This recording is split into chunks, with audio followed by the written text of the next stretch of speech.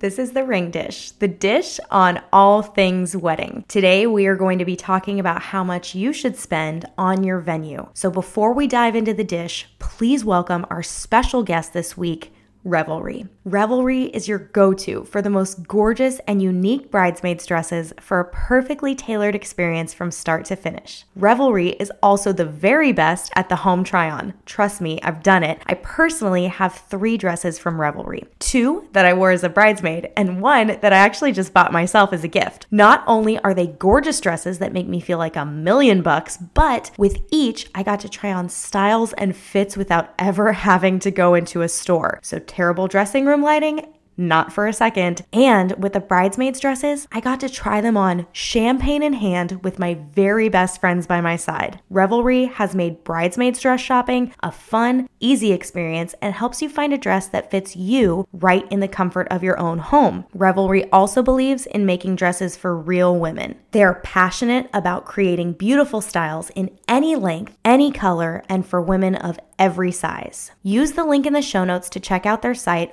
or you can use the code REVTOAST for a free home try-on dress or 3 free mega swatches. That's the code REVTOAST for a free home try-on dress or 3 free mega swatches. Revelry, we absolutely adore you. Cheers. Today, we're going to be talking about how much to spend on your venue. Mary, will you please give us some tips on what we should consider when we're figuring out how much a venue should cost? I mean, obviously, the first one is your budget. You don't want to blow your budget on your venue because then you don't have money left over for the catering that you want, or the tablescapes, or the dress, or the specialty drinks, or the DJ, or the photographer. I mean, there are so many things to consider when you're looking at your venue. One of the things that we always see with our couples is that they'll come to us, and maybe it's for full planning or partial planning or even just coordination. And they'll come to us and say, don't worry, we already have our venue and it includes everything. But rarely does a venue actually include everything. If you have a budget of, let's say, $30,000, really, truly, your venue should only cost you about $6,000 to leave room for everything else. We recommend a venue, meaning the space, and if it's a space that does not include tables and chairs, the space, tables, and chairs should cost you about 20% of your budget. So if you come to us and you tell us that your space, tables, and chairs are costing you $15,000 and your budget is $30,000, we have a lot of work to do. Absolutely. I think that's one of the biggest, I don't necessarily want to say mistakes, because when you find your venue, that's what we tell our brides is you just have a feeling. Like, you have that feeling when you meet the one that you're going to marry, and you have that feeling when you meet your vendors and you see your venue. If your budget is $30,000 and your venue that you just absolutely fell in love with is $15,000, you will have to be flexible on what you choose for your other vendors, aspects, dress, details, all that fun stuff, or increase your budget. That's such a good point, Mary, because it is possible.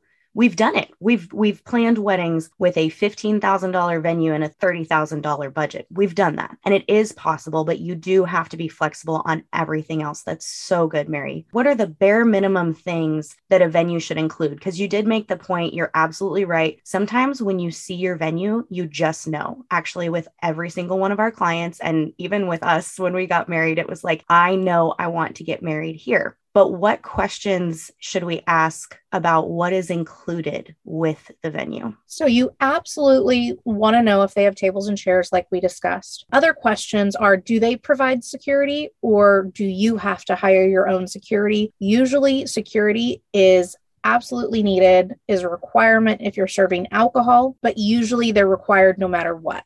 Other things to ask your venue are how long you have access. What time can you get there? What time do you have to leave? Is there a music cutoff time? Because you might have your venue for 12 hours and you think you can get there at noon, and you can do your send off at 11 and have everything cleaned up by midnight. But if there is a music cutoff at 10 p.m., what are you going to do for that last hour that you've already talked about planning for your wedding, where you can't have music or, entertainment of any kind? I feel like there's more. What else is there, Angela? What am I forgetting?